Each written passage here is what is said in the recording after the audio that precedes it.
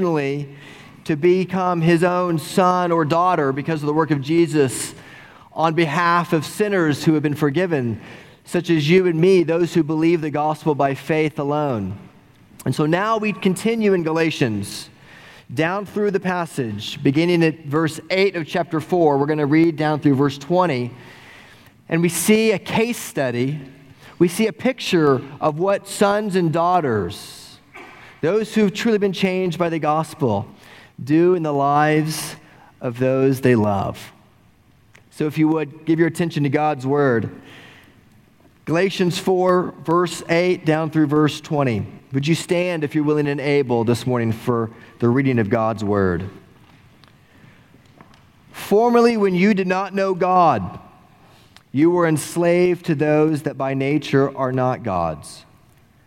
But now that you have come to know God, or rather to be known by God, how can you turn back again to the weak and worthless elementary principles of the world, whose slaves you want to be once more?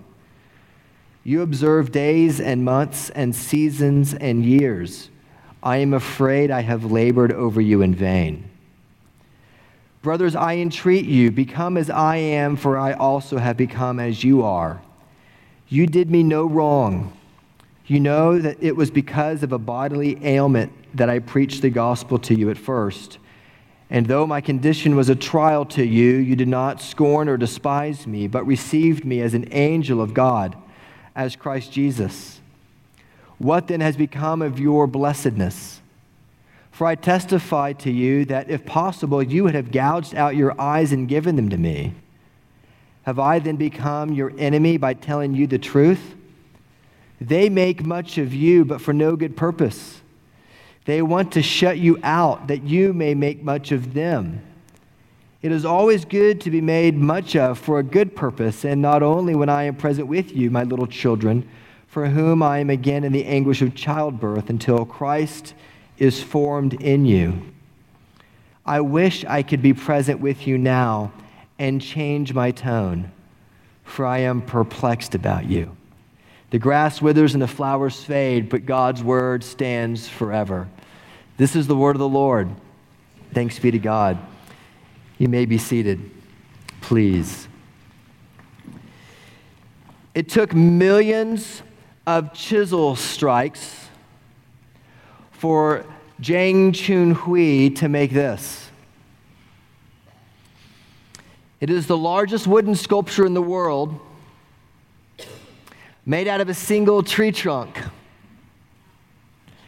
It was made after a famous Chinese painting called Along the River during the Qingming Festival in the 12th century. It captures the daily life and landscape of 12th century Beijing.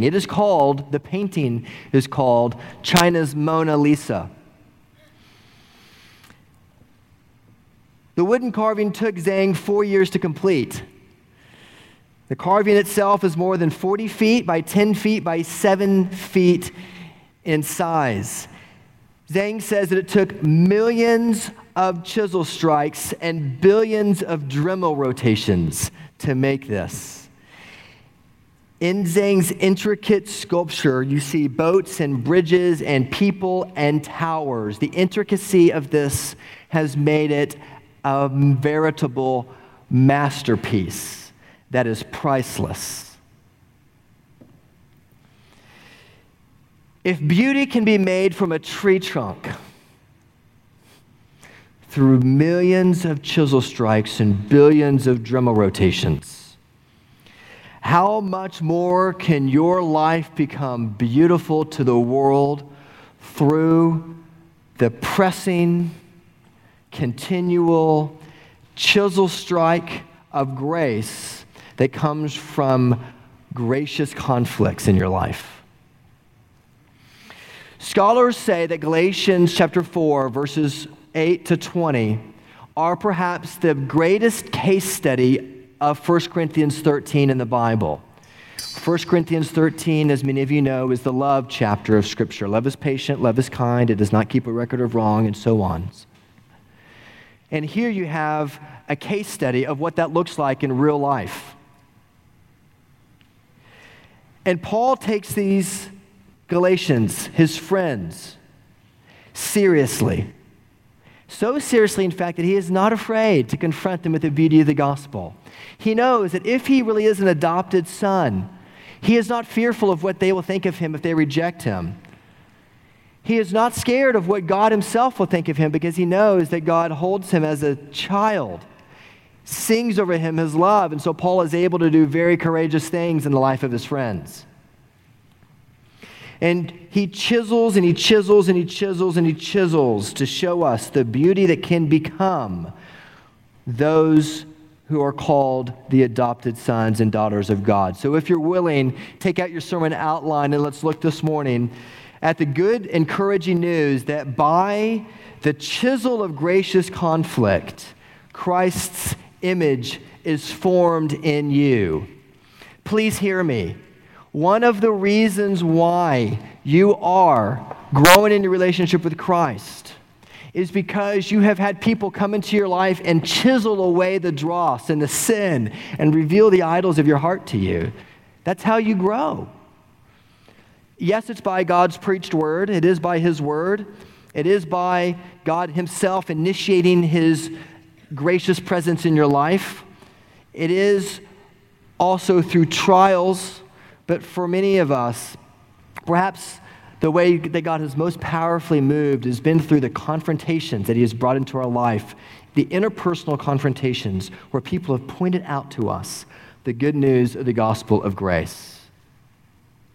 This passage teaches one very simple truth, that it is by the chisel of gracious conflict that Christ's image is formed in you. And this text shows us a principle, and the principle is very simple. That gracious conflict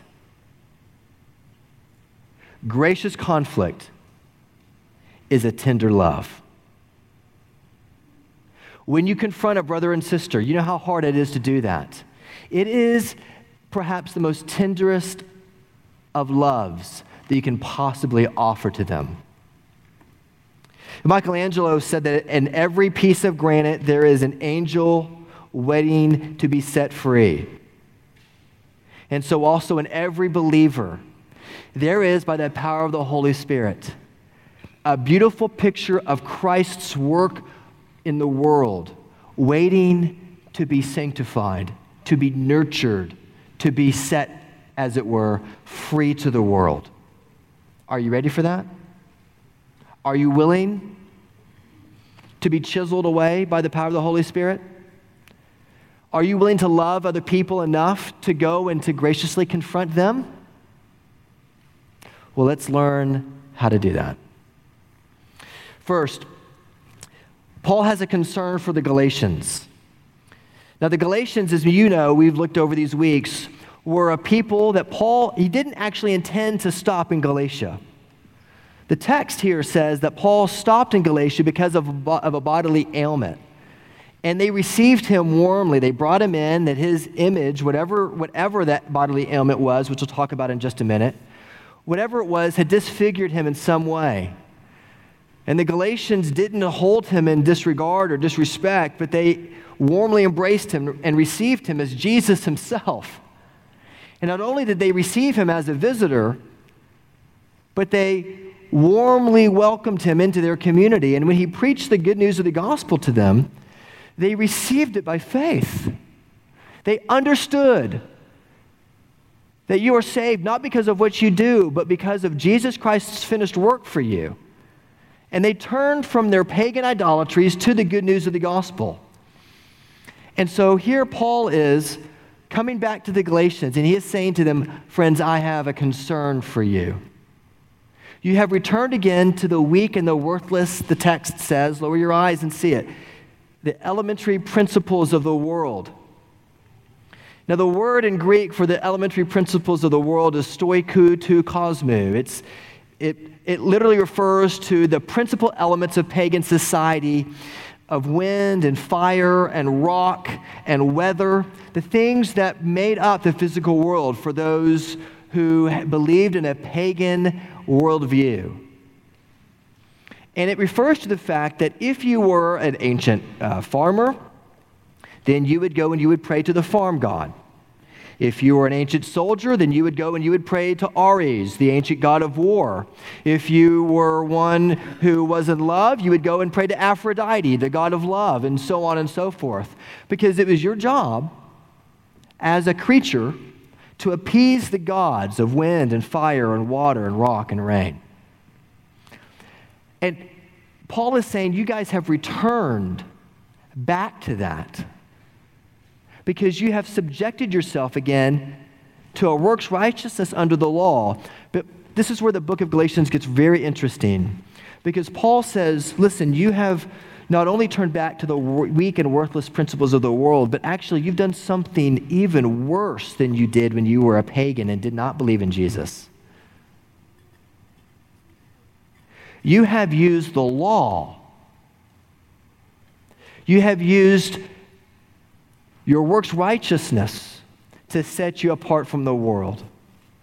You have used circumcision, which, my gosh, you heard the good news of the gospel of grace. It is one thing for someone who doesn't know Jesus to be ignorant of the doctrines of grace, but you know them.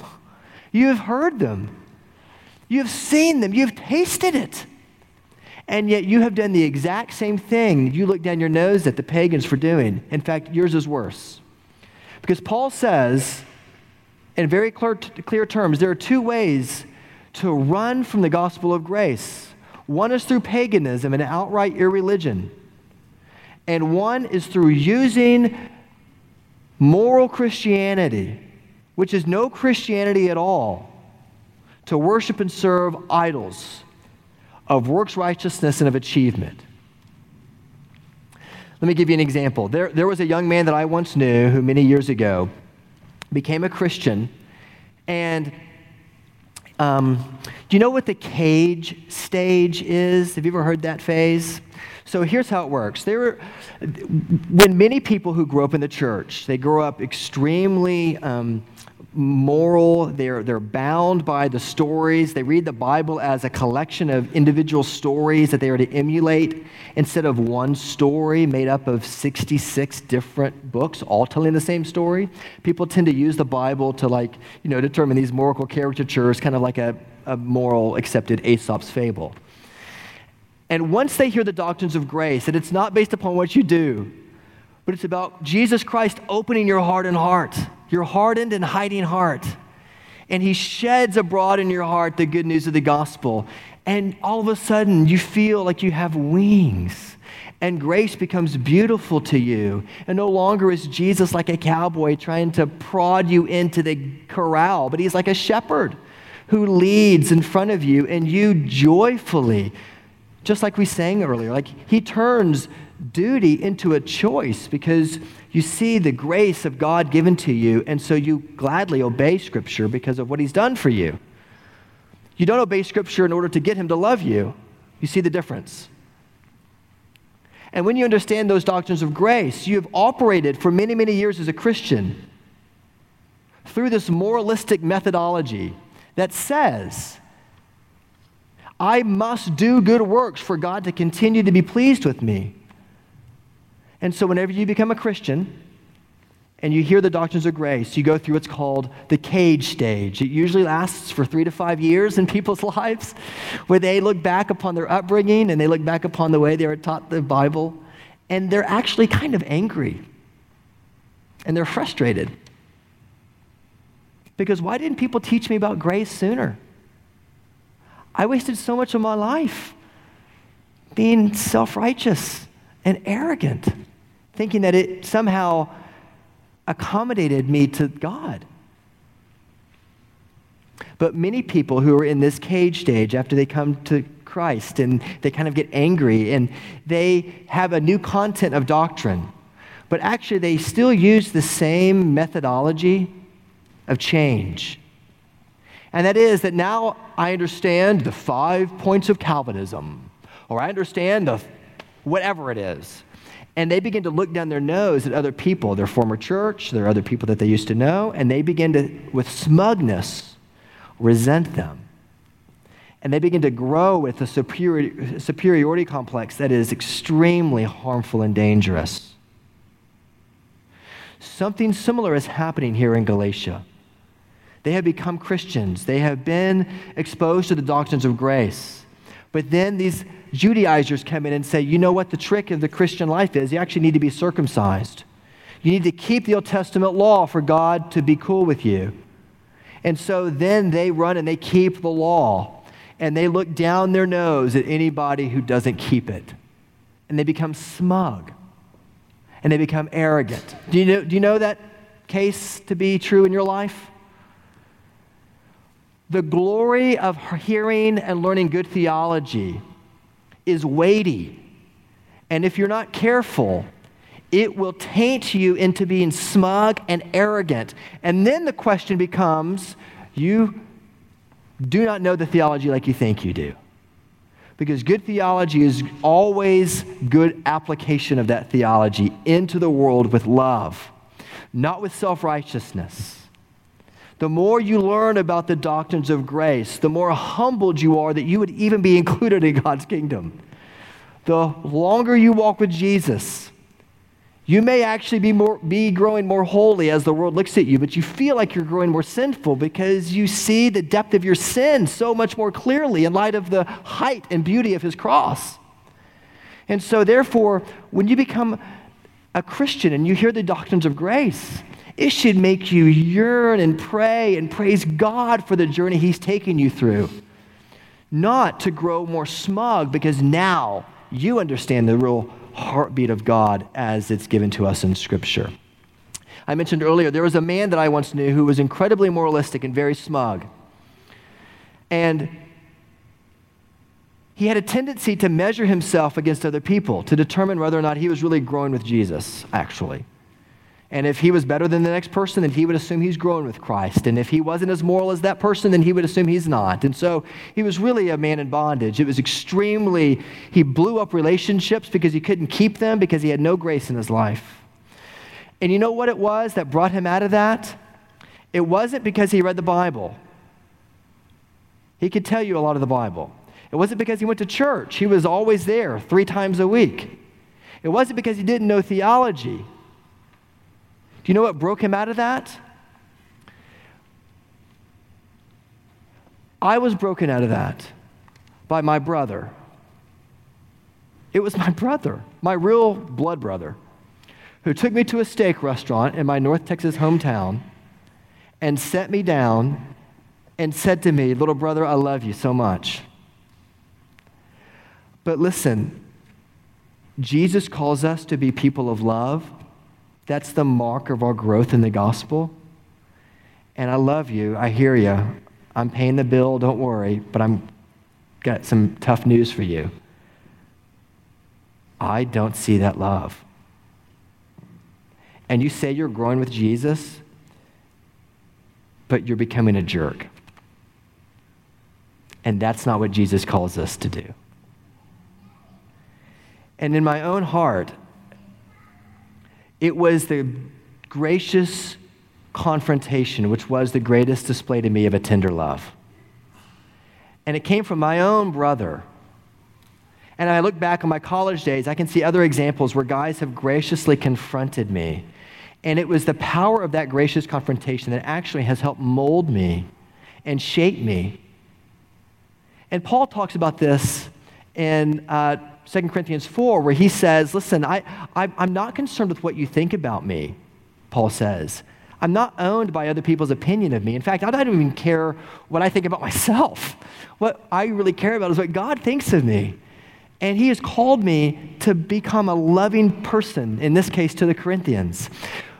Paul is concerned for these Galatians because they have turned a good and right and beautiful law, the law of God, and they have used it as a way of showing moral one-upmanship to the world, and they have become jerks. Are you a jerk? Or does growing good theology melt you into seeing the beautiful grace of God in your life? John Calvin said, "You were wandering in darkness. How disgraceful it is now in the midst of light that you should stray so horribly." The Galatians were less excusable for corrupting the gospel than they had been for their formal idolatries. Martin Luther said, "Whoever has fallen from the article of justification is ignorant of justification," is a 50-cent word that just means that God has forgiven you and wiped clear all of your sins by faith alone, and he has given you his own righteousness to cover you, so that when the Father looks at you, you are legally guilt-free, innocent, even righteous in his sight. He says those who have fallen away from that great article are ignorant of God and are an idolater. It is all one thing whether he afterwards turn again to the law or to worshiping of idols. It is all now, whether he be a monk, a Turk, a Jew, or an Anabaptist, that he has become an idolater when he turns from justification. For when this article is taken away, there remaineth nothing else except error, hypocrisy, impiety, and idolatry. Let's take it a little bit deeper. Paul says in this phrase, he says, listen, in verse 9, "But now you have come to know God, or rather be known by God." The term "rather" could be translated "or more importantly." Paul is saying, listen, now that you've come to know God, or check your hearts, Galatians, actually become known by God, because what did you do for God to know? You didn't do anything. God initiated it, and then you gladly chose. Please don't confuse the order, Galatians, he says. You've become known by God. And Paul is doing this to remind them of the gospel, to say that, friends, you did nothing to earn salvation. Why then do you act now like you did something to earn it? Why do you act like this is somehow like you're more moral than the rest of the world? Listen, you're not. It's by grace. Please don't return back to a yoke of righteousness that you cannot ever have. One writer writes, Richard Lovelace says, that Christians who are no longer sure that God loves and accepts them in Jesus, apart from their present spiritual achievements, are subconsciously radically insecure persons, much less secure than non-Christians. Please hear me. Because of the constant bulletins they receive from their Christian environment about the holiness of God and the righteousness that they are supposed to have. Their insecurity shows itself in pride, a fierce defensive assertion of their own righteousness and defensive criticism of others.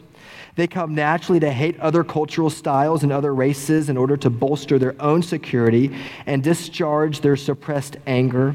They cling desperately to legal and pharisaical righteousness, but envy and jealousy and other branches on the tree of sin grow out of their fundamental insecurity.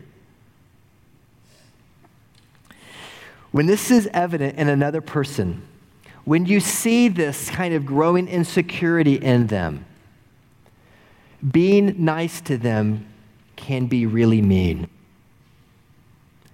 And being mean to them can be one of the nicest things you could ever do.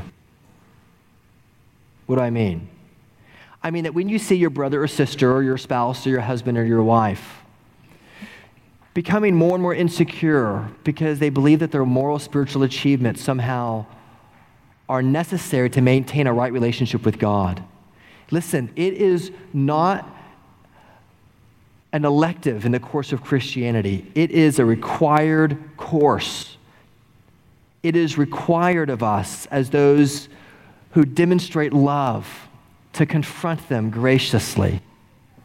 And listen, our church is being planted, and we're planting other churches in the buckle of the Bible Belt. And people sometimes ask me, when I came from New Jersey, when I was at Princeton, when I came here, they would ask me, which is a harder place to preach? And by far and away, Oklahoma is a much harder place to preach.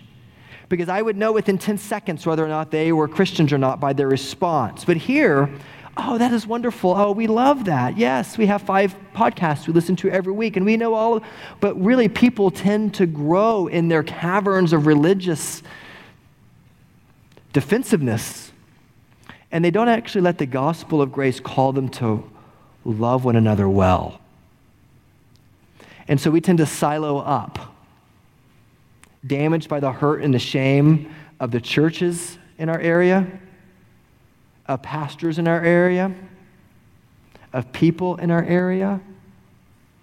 And friends, one of the greatest balms, yes, it is reading the Psalms as we're going to study all summer. Yes, it is coming to community group. But in so doing, the greatest balm is having a community where it is okay to be broken. It is okay to need grace. The only prerequisite for you to be here is that you acknowledge that you do not deserve to be part of Christ's church, and that He in His grace has opened up your heart to believe. Do you know that? Paul has a great concern for the Galatians, and that is that they have returned to something worse than their paganism. They've used religion to keep Jesus away. Have you? Or are there people in your life that you have bandwidth and history with that you need to graciously confront? Sometimes being mean, as it were, can be the most loving and nice thing you can do. Paul has, in verses 12 through 14, taken the time to give the Galatians a sense of his history. Paul can do this because he has trust with these guys. They've spent some time together. Paul says, listen, when I came to you, I was a wreck. You took me in because of my bodily ailment. And what this bodily ailment is, we don't know. Most scholars believe there's good reason to believe it was an eye injury or an ailment to his eyesight in some way, shape, or form. We don't exactly know for sure. But you know at the end of the book of Galatians, it says, see with what large letters I am writing to you, as though he's writing large letters in order to help his eyesight so he can actually see what he's writing. It says in this very text, it says it was because of an illness that I preached to you. And verse 15, if you see the text, it says, I testify to you that if possible, you would have gouged out your eyes and given them to me. That may be metaphorical, or that may be quite literal. We don't know. But whatever the case may be, Paul shared their history of how they took him in, how they shared a wonderful season together of thinking about the gospel. They displayed to Paul an amazing amount of gracious love. And Paul looks at them. He turns from his history in 12 to 14, and he starts asking some pretty serious questions. He says, listen, it is by gracious conflict that you see the tenderest of love. It is by the chisel of gracious conflict that Christ's image is formed in you. Here's the concern. Here's our history together. And then he says, let me ask you some questions. Have I become your enemy by telling you the truth? Do you know that those guys who are teaching you to go back to the law, they want to make much of themselves? But people who preach the gospel don't want to be made much of. They want you to make much of Jesus. Listen, the reason they want to make much of you is because they want to control you. They want to be able to say, look, these are our trophies. Look how powerful, or look what good rhetoricians we are, or look what good Jews we are. They're using you. Do not fall again to a yoke of slavery, Paul says to them. Gracious conflict is a tender love.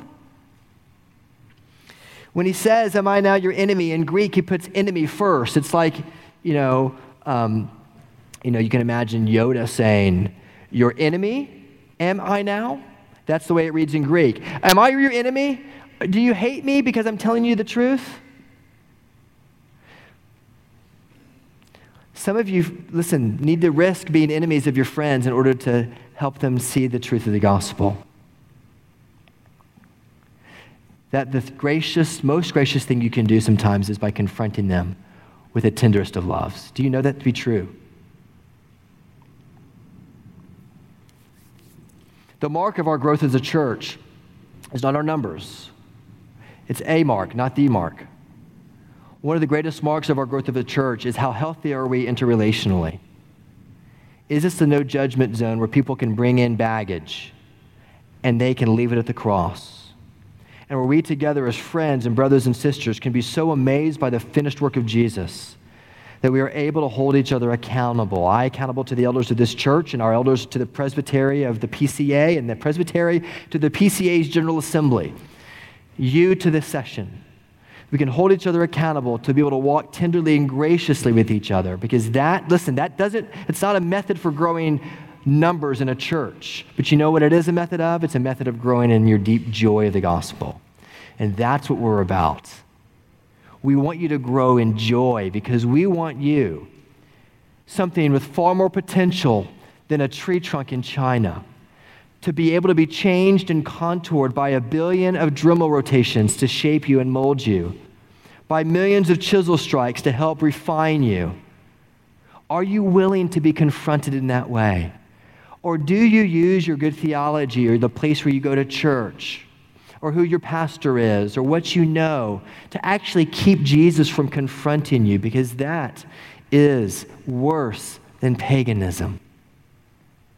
It is using religion to maintain an idolatry that looks like Christianity, but isn't. My wife calls the people who come up to you and confront you sandpaper people. She calls them that because they're tough to be around, but they smooth our rough edges and they love you. There was a Russian priest many years ago whose name was Father John Sergeyev. He was a Russian priest in a time when the population of Russian Orthodoxy was exploding. And John Sergeyev would go out into the streets of St. Petersburg at night when all the other monks would stay in the monastery, and no one in the town dared to go out because of the menaces of the St. Petersburg streets. But Father John would go out. And he would go out every night, and he knew all the menaces by name. He knew all the thugs. He knew all the prostitutes. And he would walk up to his friends. There's a story where he walked up one day to a prostitute on the street in St. Petersburg, and she's sitting on the curb. And he walks up to her, and he picks her up by the hand, and he puts his hands ever so tenderly under her cheeks. And he looks her in the eye, and he says to her, "O child of God, you were made for more than this." Have you ever heard of grace? It changes you. To whom will you be Father John? I know some of you need Father Johns. That's probably true. But to whom will you be Father John? Listen, the weight of your sandpaper is just right for somebody in your life. And the most loving, gracious thing you can do is to gently confront them with love, to walk in line with the truth of the gospel. If you wait for the elders of this church or for your pastor to be the one that does all the confronting, listen, you will wear your elders systematically out, and you will burn me out. You've got to be the church together. We've got to be confronting one another. And yes, please call upon the session, and please call upon the elders of your church. That's what we're for, to help give you the encouragement. But if you have someone close to you that you need to confront, our first word of advice is, have you done what Matthew 18 calls you to do? Have you confronted them? Have you done what Galatians 6:1 says? Ye who are spiritual should restore such a one in a spirit of meekness, lest also you watch yourself so that you're not tempted. Have you done that? To whom will you be a Father John? Oh, Trinity, let us be people who are the most loving sandpaper people we could possibly be, because we love each other enough to see that within inside of each one of us, we've never met a mere mortal, as Lewis says. That we see our spouse, and we don't just see them in all of their weaknesses, but we see what they can be in the gospel. When you look at your children, you don't just see them as your children who, oh my gosh, are not listening to you as a parent, but you can see what they could become. When you see your best friends, you don't just see them as a friend who's there to meet your needs, but you see what amazing gifts they have. Paul says, become like me as I become like you. He's not asking for clones. He's not asking for little Pauls. We're not asking for you to be little Blakes. Oh my gosh, this place would be horrible. We're not asking for you to be little elders. We're asking you to be little Christs with all of the gifts he's given you, so that when you come to worship, I see a different refraction of Jesus when I look at Addison. I see a different refraction of Jesus when I look at Kendall and Katie and Ryan and Sierra. Like, you help me see the beautiful diamond of Christ when you're here. And the cadence of your singing and the tone of your voice and the feel of your hug. I get to see a different aspect of the body of Christ because you are that body. And we are called, therefore, to not just keep each other at bay. We are called to enter into one another's life. Are you willing to do that, even as Paul did?